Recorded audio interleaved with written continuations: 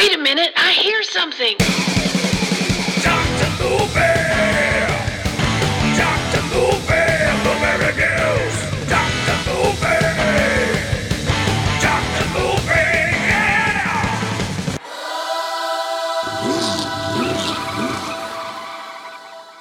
Hey everybody, welcome back to your favorite show that you listen to when you don't listen after you're through listening to all the good shows. It's Dr. Movie, the mediocre show that's a whole lot of fun. I'm your host Rick, and I'm driving my car because this show is made while I'm driving my car. In case you didn't know that. You never know who's going to be listening. Got one for you from 1976. This is one, obviously, that I picked just due to the artwork, which the artwork is pretty fascinating. Well, I think it's fascinating. You may not. But it's like this chromium metal pyramid. And inside, you know, it's opened up. And it's got like these teeth, but it spells out death machines. And on the top of it, on the sides of the pyramid, because it's three sides, because it's, you know, a triangle. I guess it'd be four sides. No, this is a three-sided one. And there's three faces on the side of these pyramids, like at the top, or this pyramid, and representing the three, you know, death machines in this movie. The imagery, it kind of reminds me of Hellraiser 3, right? When Pinhead's face is like on that spinning thing that's in that room at the beginning. His face is just in the box or whatever. That's kind of what this reminds me of when I see it. Now, this is way before any of that, so who knows? This might be something that inspired that. I don't know.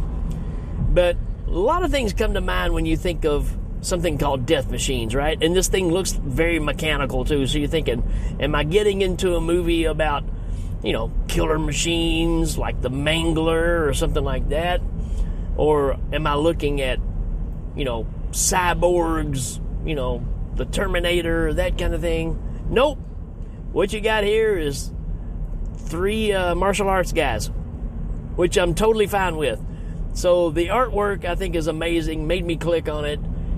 And besides being in the credits, you don't really see this pyramid any other time, which is a little disappointing, I have to say. But when it gets going and you see who made the movie, you're like, okay, we're not going to get any kind of budget here at all.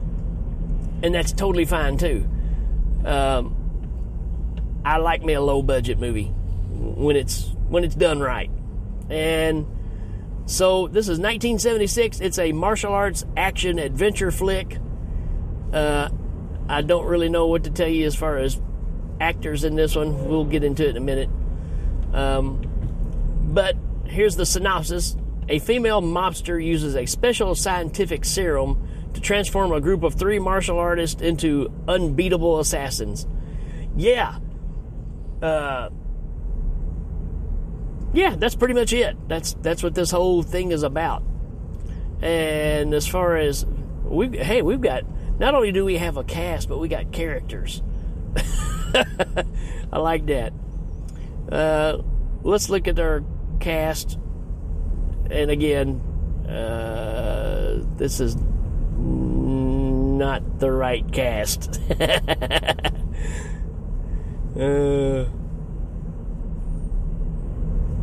Wow, that's strange. Nope. So it's telling me that Brad Dourif is in this movie, which he is not. So they've got the wrong death machines loaded in here for this movie. Let's look in IMDb. It's going to give us a little more.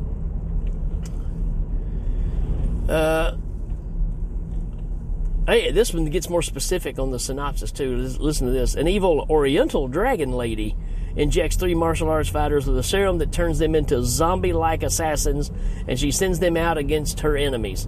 Yeah, I like that one a little bit better.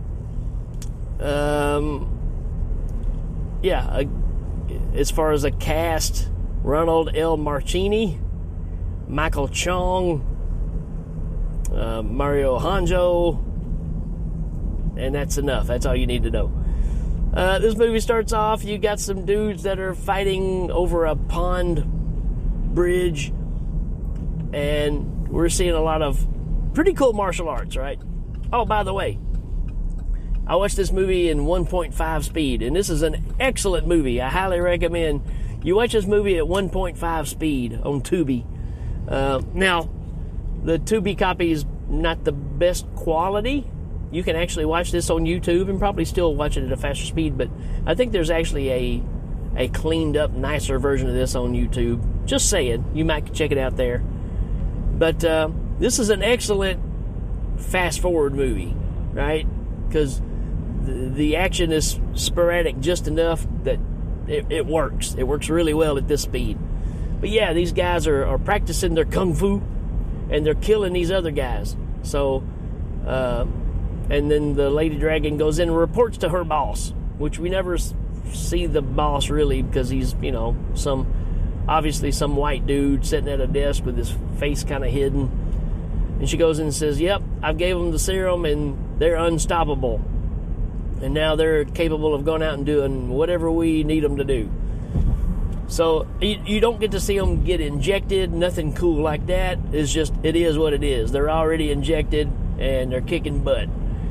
And we got the white dude, the black dude, and the oriental dude. That's your death machines. And they never speak a word. They don't have a single line in the whole movie. Pretty good martial artists.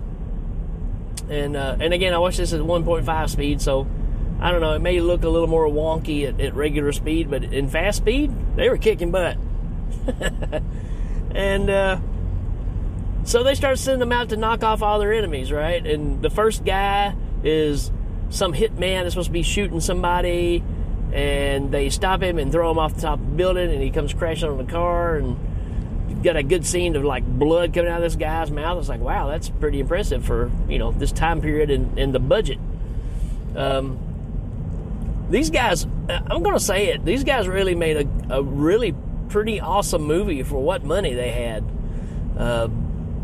I'm impressed, really, because I think the action is good, and the big sets, right? Like throwing this guy off the building. There's another guy that the next guy is out, and he's supposed to be hitting this guy that's jogging, and he's got his rifle out, he's by his car, and he's waiting, and these three guys pull up, our death machines pull up, like, I don't know, maybe 30 yards away. They pull out a bazooka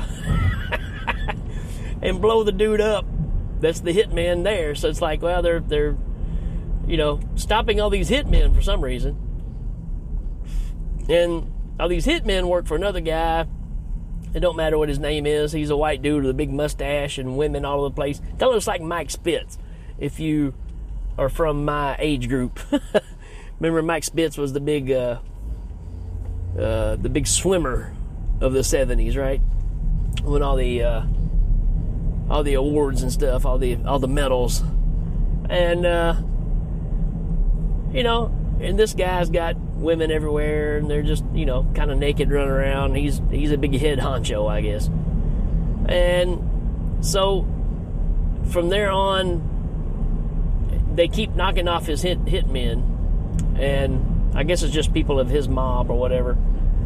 And one guy is eating at a restaurant, and he's an Italian restaurant, and he digs through the noodles, and there's a miniature Buddha statue that's in the noodles, a couple inches tall or whatever. How they hid it, who knows? And he's like, hey, did you put this in there? And so then you start putting this thing together to where somehow there's this other guy that works for the Dragon Lady, and I don't know if he goes and puts the Buddha statue somewhere, and that draws our death machines to them, and they know that's who they're supposed to kill, because that happens pretty often in this movie. So they're going around knocking all these people off, and trying to work out the Dragon Lady is trying to work out a deal with this Mike Spitz looking guy, to where he shares the profits or whatever with her. The three guys go in and to knock off this martial arts instructor who's got a whole class going on, They come through the windows, and they're slicing and dicing. They kill everybody in the dojo and the master. Well, they kill everybody except one guy who gets his hand cut off, and he goes to the hospital. And then at that point, our guys find out that, or the dragon lady finds out that there was a survivor, so she sends the guys to the hospital, and there's a security guard out front because this guy has all the information of what happened. He can identify the guys, all that kind of stuff, right?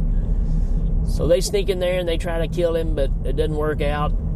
And the white guy of the death machines confronts a security guard, and he shoots the white dude like, I don't know, 4 or 5 times. Actually, we get to see a little early on, there's another mobster guy that shoots the Oriental guy like 3 or 4 times, and they just keep coming. They don't stop, you know. So, which is kind of interesting because the white dude gets shot almost point blank right in the head, and he screams like he's, you know, malfunctioning. But that's the thing, is they're not robots. They're just dudes that are under this serum, right? So that's kind of a weird thing. But the cops catch him. Obviously, he's not dead. How he's not, I don't know. And they take him in for questioning at the police station. And then he finally builds up his energy or whatever. And he whips everybody in the police department, steals a cop car, takes off, crashes it, but he gets away. And, you know, the 3 guys are back together. And then the story kind of shifts to this guy that was left over that survived, right, from the dojo. And he's got a nurse that's taking care of him, and he starts getting kind of sweet to her, and she is attracted to him. And when he gets healthy enough, he goes back to the old dojo and is looking around. And while he's looking around, there's the nurse. She shows up out of nowhere, and she's wanting to, you know, hook up. And he's not really up to it, but he's like, hey, you want to go to a bar, maybe get some coffee or something? She says, is it a nice bar? I love this, too, because this is some of the brilliant stuff about this movie. I'm telling you, it's not a great movie like you would expect, but for this budget, it's pretty dang clever. It's a lot of fun. And so she asked, is it a nice bar? And then it instantly flashes to the bar, and there's like a topless, you know, dancer at the bar, and she's over in the corner just doing her thing. And so this woman's kind of embarrassed, you know, trying not to stare too much, and she's kind of worried that, you know, as this guy, you know, does he hook up with her and all this kind of stuff. And then there's this old grumpy guy that wants change for the jukebox, because that's what makes this girl dance, if you put money in the jukebox. And jukebox doesn't work. Guy gets irate, starts a big fight, and our one-handed guy gets hit across the face with a pool stick. And, you know, the fight ends with, you know, the bad, or not the bad guys, but the old grumpy guy and another guy that's on his side. They just walk out of the bar, and then it just cuts to, you know, one-handed dude and the nurse, you know, in the bed. And, you know, and then he's like, well, I gotta go. And she's like, well, what do we do now? He's like, I don't know.